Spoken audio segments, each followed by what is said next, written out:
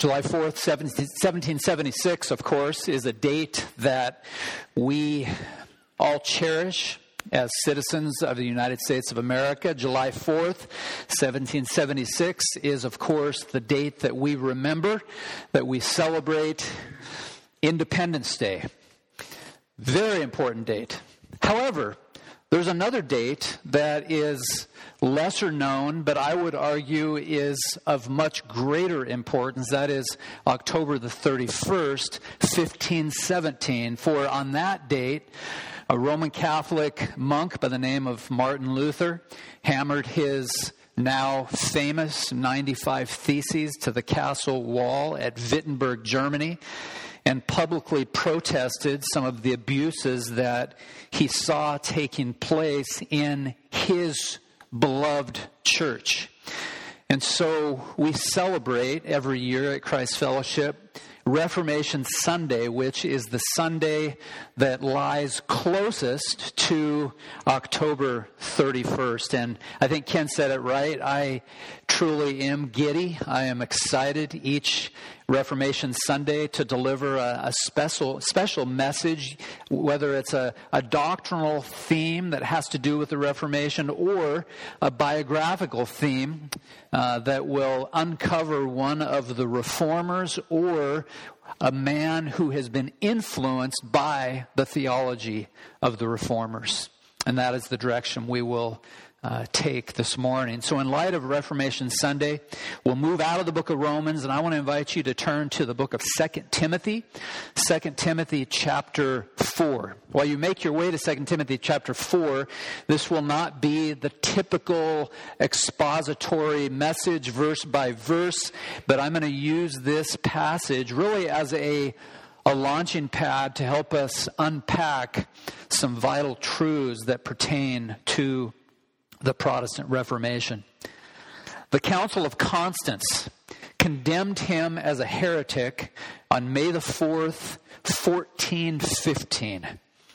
His writings were banned and he was condemned on 260 different counts and posthumously excommunicated. That is, he was banished, he was booted out of the church after his death.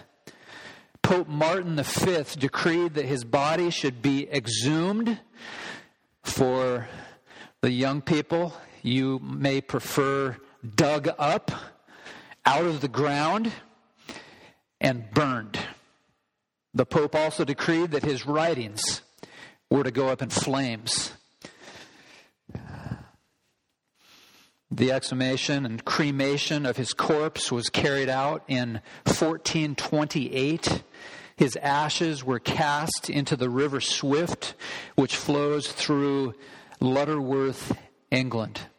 I have never been to Lutterworth. I hope to go one day, and had a recent opportunity to look at some photographs of this little town. It's a quaint little town, and I love to use my imagination to get into the skin of the great heroes that lived in this little village.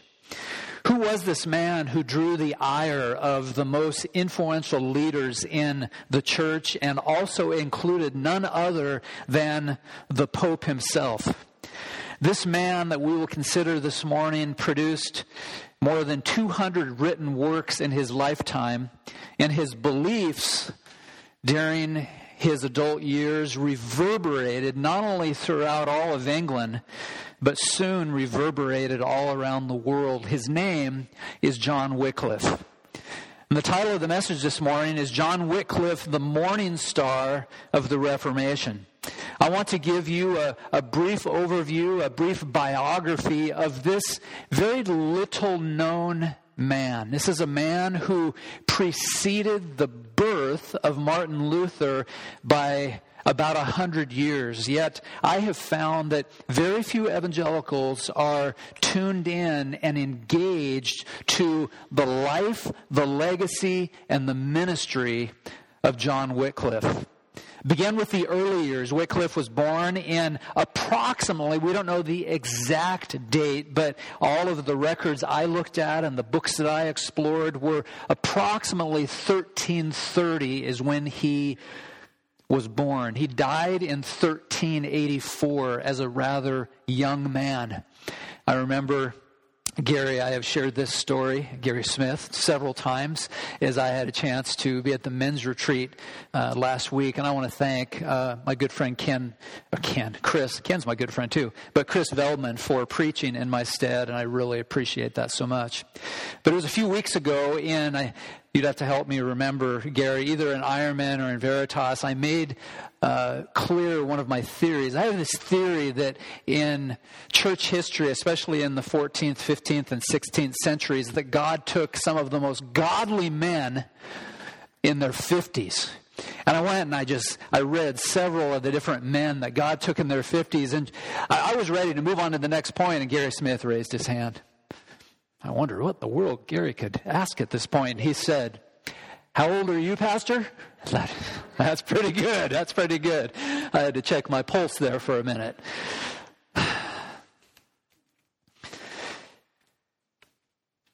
John Wycliffe is a man who died in 1384, as I already mentioned, died almost 100 years prior, almost to the day, to the birth of Martin Luther. This is a young lad who received an education in Lutterworth by the village priest, and he received a great education. He learned Latin, he learned grammar, he learned dialectics, and he learned the discipline of geometry. At 16 years of age, do we have any 16-year-olds here in the peanut factory? We have a few. All right.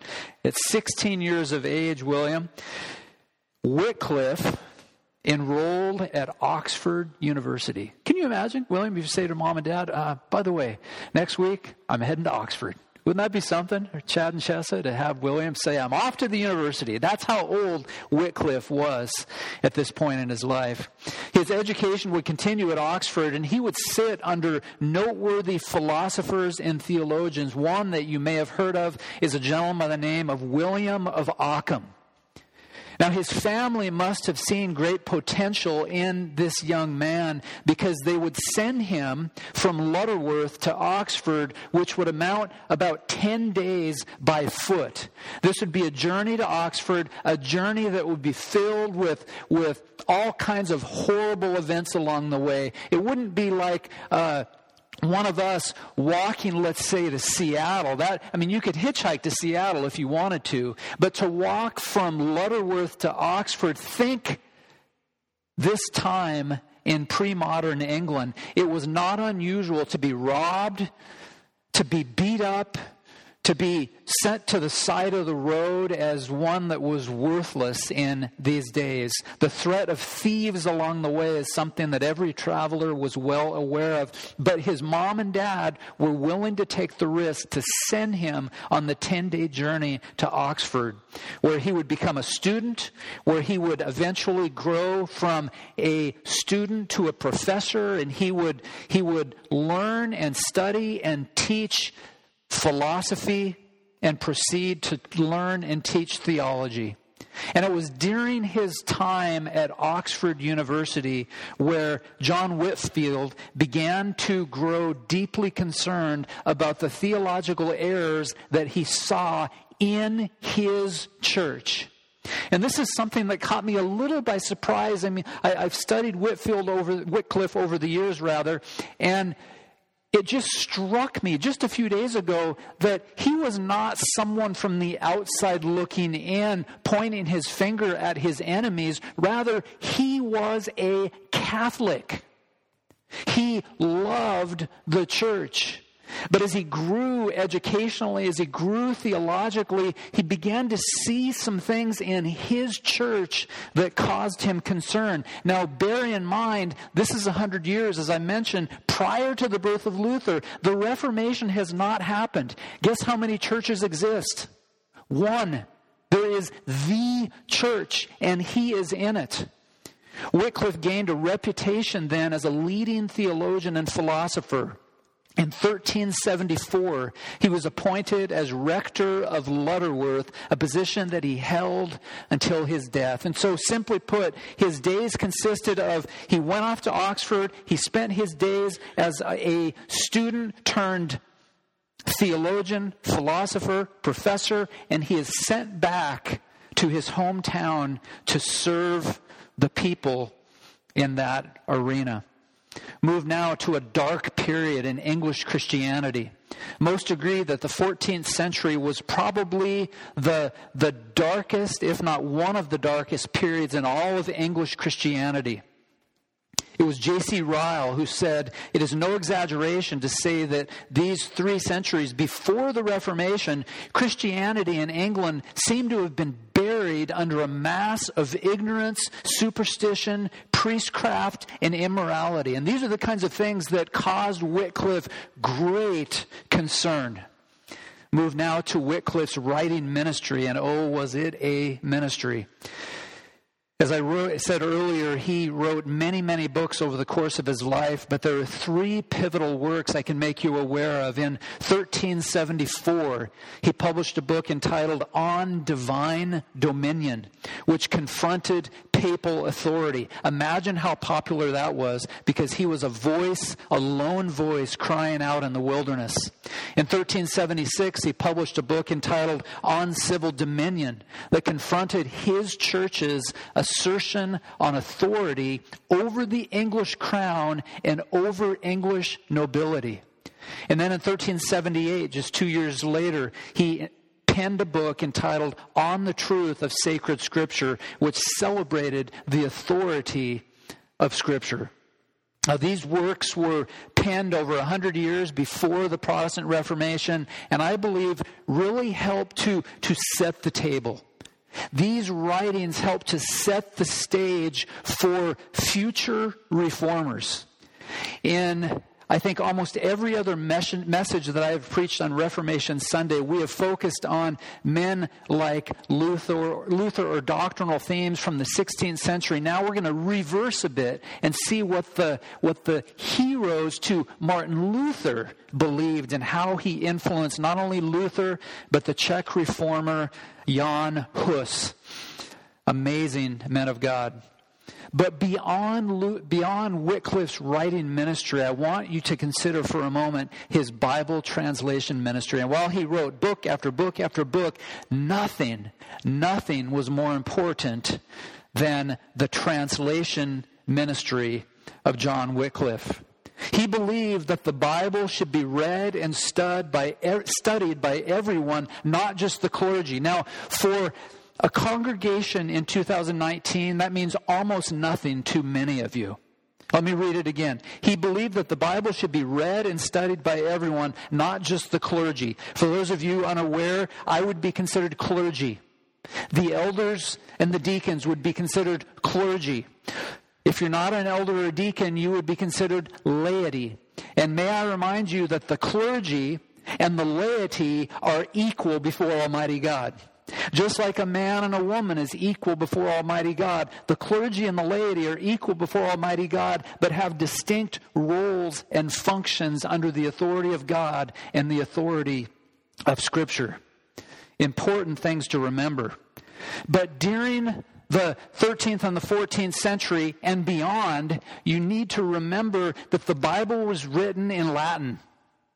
And many people were simply uneducated during these days. And so you would attend a religious service. You would attend Mass, and you would hear the Mass performed in Latin. And vast numbers of people had no idea what the priests were saying. Would you do me, just for fun, to amuse me, if you have a Bible this morning, and that includes a tablet or a phone or an iPad or a Kindle, would you hold it high? And let me see how many of you have Bibles. That would be most of those of you that aren't holding a Bible. Where is your Bible today? I have a friend who's with the Lord now. His name's Ron Schaefer. He pastored down in Salem, Oregon. And he had a little tradition. Some of you will like it and some of you will not like this at all, because I'm thinking of starting this tradition. Is after church, he would wander throughout the sanctuary, and at every church, all around the world, at every church, at the end of the service, there's always a Bible or two that are left over, right? And usually what we do at Christ Fellowship is we put the Bible at the Welcome Center, and so you can find your Bible if you left your Bible in the last few weeks, right? What my friend Ron would do is he would grab that Bible, and he would take it and put it in his study, and he'd hold it for about a month. And then he'd do something really cruel. He would stand in the pulpit and he would say, I have a Bible that's been in my study, for about a month. Oh, John Smith. John, would you like to come up and grab your Bible? Well, what have you been doing for a month, John? I see cringes. Wow. I mean, Ron, are you serious? But what I want to convey is this, is we all have a Bible in our laps. We all have a Bible on our devices. I would be curious to know, raise your Bible again if you have more than one Bible in your possession. Some of you have more than one Bible right now. It's on your device, it's in your lap, you have one in your car, and then you go home and you have several Bibles. We have a rich heritage, and you know who we have to thank for that? John Wycliffe. John Wycliffe is a great hero of the Christian faith. And so he believed the Bible should be read and studied by everyone, not just the clergy. That was a revolutionary idea in his day. He said to be ignorant of the Scripture is the same thing as to be ignorant of Christ. At this point in church history, as I've already said, the Mass was presented in Latin, and so very few people could understand what was happening in a church service. Some of you say, when I preach, I do it in English, and you still don't understand it. You've told me. I'm not bragging, I'm lamenting. Wycliffe had a burning passion to translate the Word of God into the English language.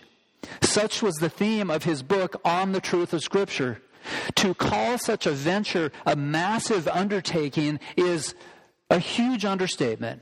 But translating the Scripture was not the only challenge that Wycliffe encountered. So imagine this, if you would, with me.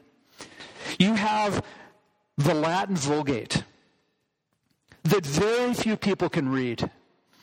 The clergy can read it, but most of the laity cannot read it. And so Wycliffe has this passion to translate the Latin into the language of the commoner. You will remember that in the 16th century, Luther did the same. He took the Greek New Testament and he went to the castle at Wartburg, a castle that I have spent time at physically, and he was secluded in a room for 10 months. And for 10 months, he translated the Greek text into the language of the common man, German. And so for the first time, the German people had the Bible in their language, and they could understand what the minister was saying. And so he not only has this massive task. Can you imagine if I said that after church, I'm going to gather 5 or 6 men, and we're going to begin the task of translating the whole Bible from Latin to English? How many of you would be nervous? I mean, what a task. Well, what an amazing task. That's not the only challenge he faced. According to the law of the church, this will blow you away. Translating the Bible, and I quote, translating the Bible into a vulgar, common language, namely English, was a heresy punishable by death. So Wycliffe not only has the task of translating the entire Bible from Latin to English, he knows that every word he and his team translate, they may get a knock at the door and say, you're heading to the stake. You're going to burn for your heresy. But like Luther, who would come over 100 years later, Wycliffe was held captive to the Word of God. He was convinced that sacred scripture needed to be translated into English so all the people could read and understand and meditate and memorize and glory in the Word of God that many of us take for granted, do we not? We wake up in the morning and we read our Psalms. We wake up in the morning and we read the Gospels. We wake up in the morning and we read the Pentateuch. We wake up in the morning and we read Paul's letters to the churches. What an amazing legacy John Wycliffe has left us. I want to break for a moment, not a coffee break, but I want to break to just provide a footnote and discuss the importance of church history. Now, some of you know my horrible pilgrimage of church history. I've shared it with a few of you that there was a day in my life when I absolutely despised church history. I took it via correspondence course as one of my last courses at Multnomah University, and I failed it. I took it again. I think I got a D. I barely passed it. I couldn't understand it. I didn't see what the meaning was. And thankfully, God brought some men into my life, most notably R.C. Sproul, who essentially told me without ever directly to my face that I was an idiot for not liking church history. And he was right, and they were all right. And I needed to repent of that horrible error. But here's what I've learned over the years. Church history matters. Because when we forget the past, we fail to learn valuable lessons that impact our lives. One great thinker famously said this: those who cannot remember the past are condemned to repeat it. And so Christians who minimize the importance of church history are vulnerable to the theological error that plagued churches in the past. I was sharing with one of my dear friends about a gentleman who I sat down to have coffee with, and we were talking about church history. And I was in one of the, Ken said I'm giddy about this kind of thing. I was giddy, and I was getting ready to talk about how excited I was about church history. And my friend said to me, I don't even want to hear it. And guess what I was getting ready to share? I was getting ready to share about Wycliffe, who translated the Latin into the English. I was getting ready to share about William Tyndale, who was the first one to have it printed in English, because Wycliffe came before the printing press, Gutenberg's printing press. And my friend said to me before I could utter these words, I'm sick of it. I don't want to hear any of this. And so as one who didn't want to waste any more breath, I decided not to talk about it. You see, church history matters. Church history matters because it strengthens our faith. Scripture instructs, remember your leaders, those who spoke to you the word of God. Consider their outcome of their way of life and imitate their faith, Hebrews 13:7. That term, remember, is a present imperative verb that means to keep thinking about, to call to mind. And so to remember godly leaders in church history, I believe, is not optional. It is a command in sacred Scripture. The author of Hebrews does not limit the scope of these leaders then to leaders like Moses and Abraham or Paul or Peter. He instructs us to remember leaders who spoke to you the Word of God. And so some of the leaders that have spoke to me the Word of God are men like Augustine and Luther and Calvin and Jonathan Edwards and Charles Haddon Spurgeon and Martin Lloyd-Jones and now R.C. Sproul, who is with the Lord. We do well to follow in their paths by boldly proclaiming the truth and living faithfully before our Savior, even when our detractors heap insults upon us for faithfully remembering these great heroes of the Christian faith. I would argue that young people in our culture need heroes. Sure, we have our sports heroes and we have our music heroes and we have our actors and our actresses who are our heroes, but I believe there's a greater kind of a hero, and that is a theological hero. Our heroes who were men and women of the book. Church history also matters because God ordained specific events that lead to the worldwide spread of His glory. You may have heard this said, that church history is His story. History is His story. And so whenever we discount history, as I did for several years of my life, we subtly stand in judgment over God and claim to know a better way. Whenever we disparage church history, as I did, and we subtly place ourselves in a position that was never ours to enjoy. Indeed, our God is in the heavens. He does whatever He pleases, and He does it in history, and He does it in church history.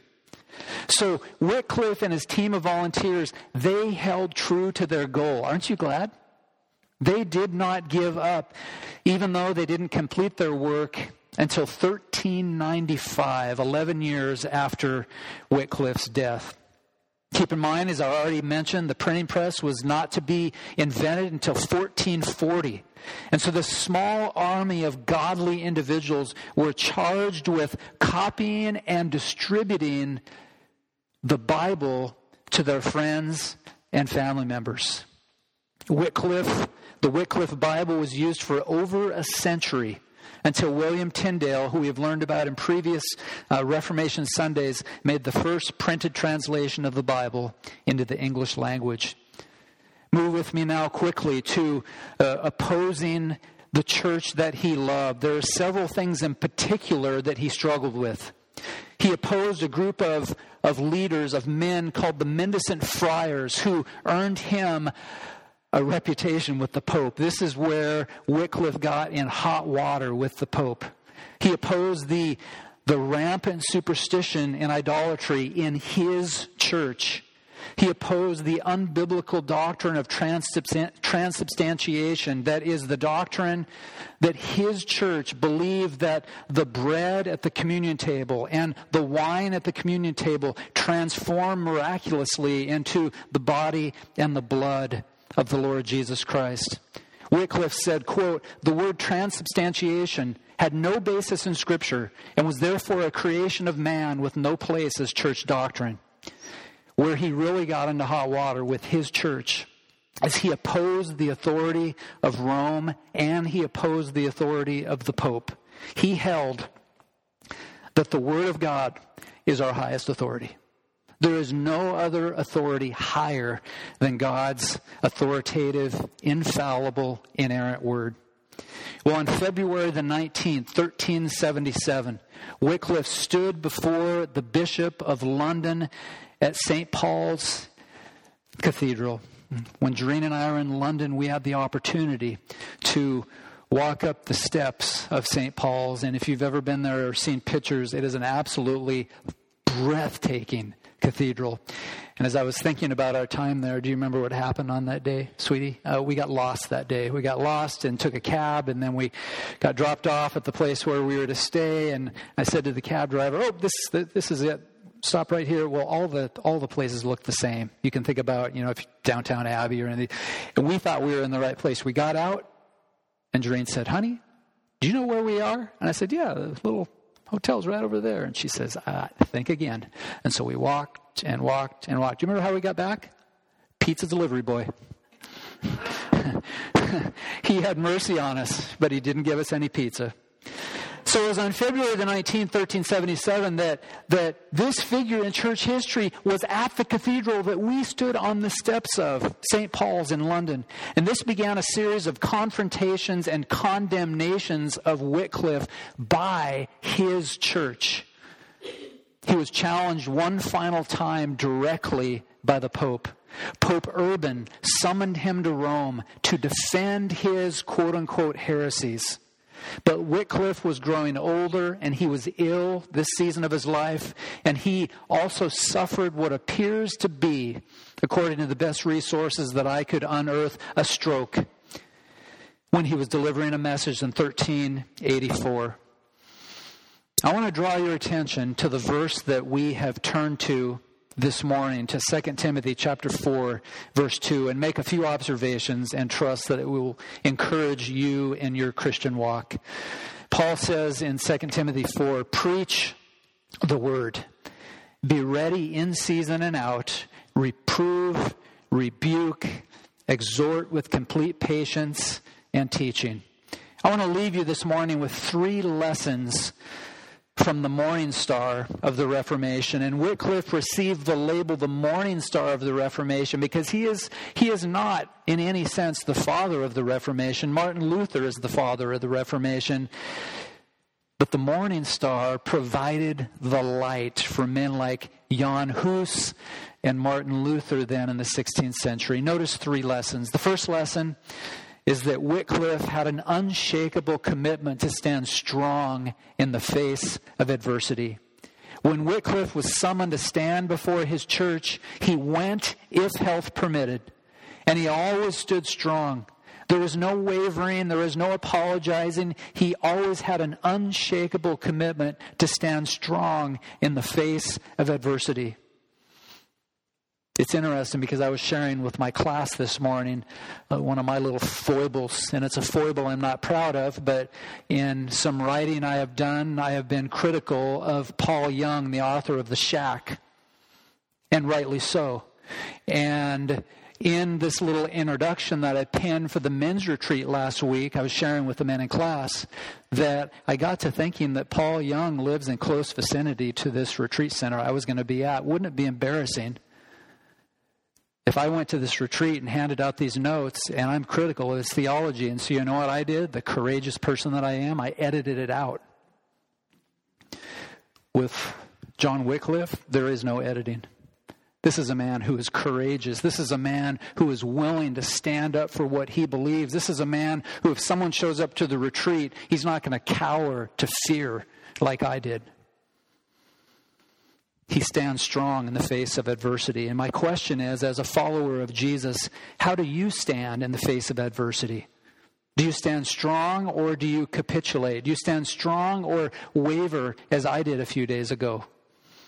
When challenged, do you go on the offensive or do you shrink back? When the prophets of postmodernity get on their soapbox and they spew their vitriol at you, do you challenge them or do you fade into obscurity and allow their ideas to dominate the discussion? My friends, this is happening like wildfire in our culture now. It's happening like wildfire in the church. The truth is marginalized and the false teachers get a pass. Wycliffe wasn't willing to allow that to happen. He stood strong in the face of adversity. There's a second lesson from the Morningstar of the Reformation. He had an undeniable commitment to God's Word. Wycliffe was so committed to God's Word that he was willing to put his life on the line, literally. He said, quote, "I believe that in the end, truth will conquer," close quote. And so think about your commitment to the Word of God. What kind of value do you place on the Word? Is the Word of God something that is placed on your shelf when you get home from church and is never touched until you get back to Christ Fellowship? Or is the Word of God something that is opened and read and meditated and memorized on a daily basis? I have a friend at Christ Fellowship, won't embarrass him, but one of the first times I met him, I looked down. I had met his wife the week before, and he knows who I'm talking about. But I had met his wife and his family the week before, and I think he was at work. And then the next week he came, and I shook his hand, and I looked down, and I looked at his ESV Bible, and his Bible was thrashed. Just thrashed, and just all bent up, and notes and things sticking out of it. And I remember telling my wife, now there's a guy I need to get to know. If you have a thrashed Bible, that's the kind of gentleman you want to get to know. I heard a story about a young man who applied at Grace Community Church, where John MacArthur is the pastor. And he showed up, and all he had was his Bible, and he couldn't find his preaching Bible, and so he took one of his old thrashed Bibles. And he made a comment and really apologized to Pastor MacArthur. MacArthur said a well-used Bible is a sign of a man of God. So my question is to men and women of God, are you using your Bibles? Are you standing on the great realities that Wycliffe helped to unearth as he translated the Bible from Latin to the English? Do you read it? Do you cherish it? Do you cling to it, even when our culture militates against it? Have you seen how our culture militates against this book? They hate this book. They hate this book. Do you, like Wycliffe, have an undeniable commitment to God's Word? There's a third and a final lesson that I would commend to you, and that is that Wycliffe had an unwavering commitment to preach God's Word. Look at 2 Timothy 4, and where I really want to focus just for a minute is this little phrase, kerudzon ton logon, preach the Word. It means to herald. It means to proclaim. It means to announce the divine message of the Word of God. J.I. Packer refers to the gospel as a, quote, proclamation of divine sovereignty and mercy and judgment, a summons to bow down and worship the mighty Lord on whom man depends for all good. Its center of reference was unambiguously God. That is the focus of the preached word. And so that word translated preach is also translated as proclaim.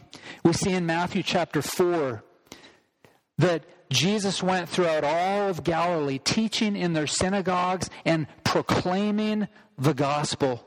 Matthew 10, and proclaim as you go, saying the kingdom is at hand.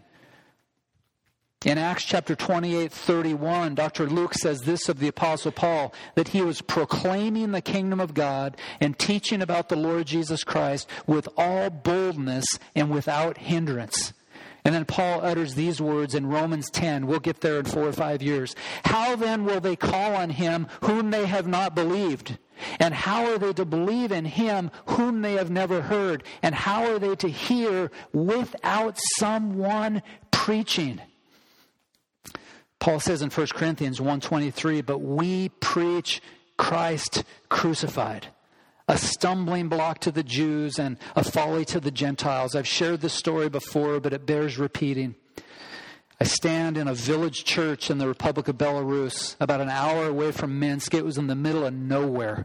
And I walked into a little village church with makeshift pews and scrappy carpet and no decorations on the wall. The only thing in this church was a sign with some words inscribed on it in Russian above the pulpit. And I leaned over to my friend and I said, Sergey, what does that sign say? And he says in Russian, it says, preach the word. Preach the word. There are 4 marks of a strong proclamation ministry I want to commend to you. Number 1, strong proclamation must be Christ-centered. Not religion-based, not man-centered, but Christ-centered. This is the kind of preaching that does not water down the hard edges of the gospel.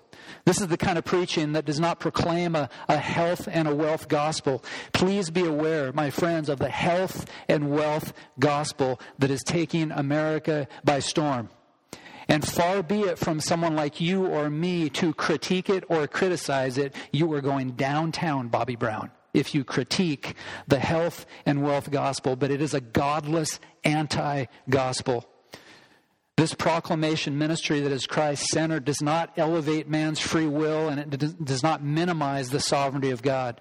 This is a preaching that must be gospel preaching that proclaims that Jesus dies for sinners, who was raised for our justification. Preaching that proclaims that sinners may be forgiven if they turn from their sin and turn to Christ. Preaching that proclaims there is one way of salvation. That is the Lord Jesus Christ. J.I. Packer continues, the preacher's task is to display Christ, to explain man's need of him, his sufficiency to save, and offer of himself in the promises as Savior to all who truly turn to him, and to show as fully and plainly as he can how these truths apply to the congregation before him. A strong preaching ministry is Christ-centered. Number 2, a strong preaching ministry must be fearless. Need I remind you that we live in a culture that is filled with cowardice, where preachers backpedal and compromise the precious doctrinal realities of Scripture. I've even admitted myself to editing something out of an introduction section in this men's retreat because I was afraid of the backlash from one person. We can scarcely remember the days of the Puritans when the doctrines of hell and election and the sovereignty of God and the ministry of the Holy Spirit and the lordship of Jesus Christ were powerfully proclaimed from their pulpits. This is how Paul says it. How I did not shrink from declaring to you anything that was profitable and teaching you in public and from house to house. That's the model of Paul the Apostle. He would just preach and preach and preach, and he never backed down. He never compromised. Number 3, strong proclamation must have a sense of urgency. That is, it must be blood earnest and have a sense of gravitas. This is a lesson that I've learned from Stephen Lawson. I don't think I have the high pitch like Stephen Lawson has. He gets very amped up. If you've heard of Steve, you know what I'm talking about. But it's Dr. Lawson who has helped me to understand there must be a gravitas to preaching. This is not a small group discussion. This is not a dialogue. This is not time for questions and answers. There's time for that in other arenas in the church. But the preaching time must have a sense of urgency to it. Acts 20:31, therefore be alert, remembering, Paul says, that for 3 years I did not cease night or day to admonish everyone with tears. Finally, strong proclamation must carry the full weight of biblical authority. And we see that in the passage before us. We see that it must reprove, it must rebuke, it must exhort, it must include teaching, it must confront worldly ideology. As Martin Lloyd-Jones was fond of saying, preaching is logic on fire. I love that.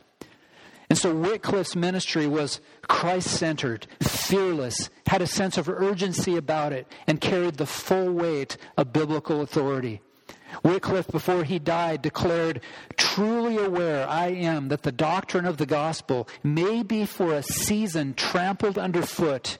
Equally sure I am that I shall never be extinguished, for it is the recording of truth itself." Isn't that something for the man whose body was exhumed and cremated and dumped in the River Swift? My question this morning to you is, do you have an unwavering commitment to proclaim the truth of God?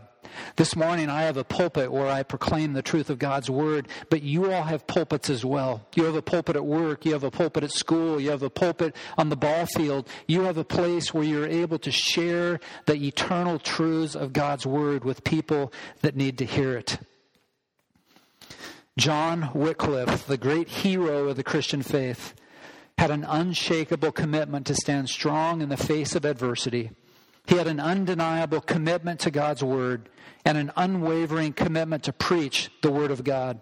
This is the legacy of John Wycliffe. One writer observed, "They burnt his bones to cast his ashes into the Swift, and thus the ashes of Wycliffe and the emblem of his doctrine, which is now dispersed the world over." As I've already indicated, the Bible that I'm preaching from, the Bible in your lap, the Bible on your devices, are a direct result of the great work and the godly work and the efforts of John Wycliffe. As we celebrate Reformation Sunday, may the memory of John Wycliffe move you to action. I'd be very curious to see what God does in the hearts of young people. There might be a young man, there might be a young lady who says, "Wow, I'm inspired by this guy. What a godly, courageous individual. I want to be like that. I want to be a young man or a young woman who has the courage of John Wycliffe." As we close our short excursion in the life and the legacy of Wycliffe, let me encourage you with a few practical admonitions, if you will. Number one, never, never, never underestimate the Word of God. The Word of God is the most powerful thing on planet Earth. Nothing matches the Word of God. Number two, never neglect the Word of God. May I encourage you to cherish it, to read it, to study it, to memorize on it, to ruminate on it, to mull over, to share with others, but never neglect the Word of God. Have a place for your Word where you know this is where it's going to stay, and this is where I'm going to pick it up and I'm going to read it every morning. Number three, never be ashamed of God's Word. We learned several weeks ago in Romans 1:16, "For I am not ashamed of the gospel, for it is the power of God to salvation for everyone who believes, to the Jew first and also to the Greek." Number four, never take the Word of God for granted. The Bible you hold in your hands is a direct result of the faithful labors of God's people. Sometimes I look at the Bible and Bibles in my study, and it's every translation you can dream of. It's the Greek and it's the Hebrew, and then you move on to commentaries that are about the Bible, and sometimes it's a little embarrassing to think that, look at all these Bibles and tools I have. There are people in other parts of the world that don't have access to these kinds of things. Number five, maintain your allegiance to the truth of God's Word.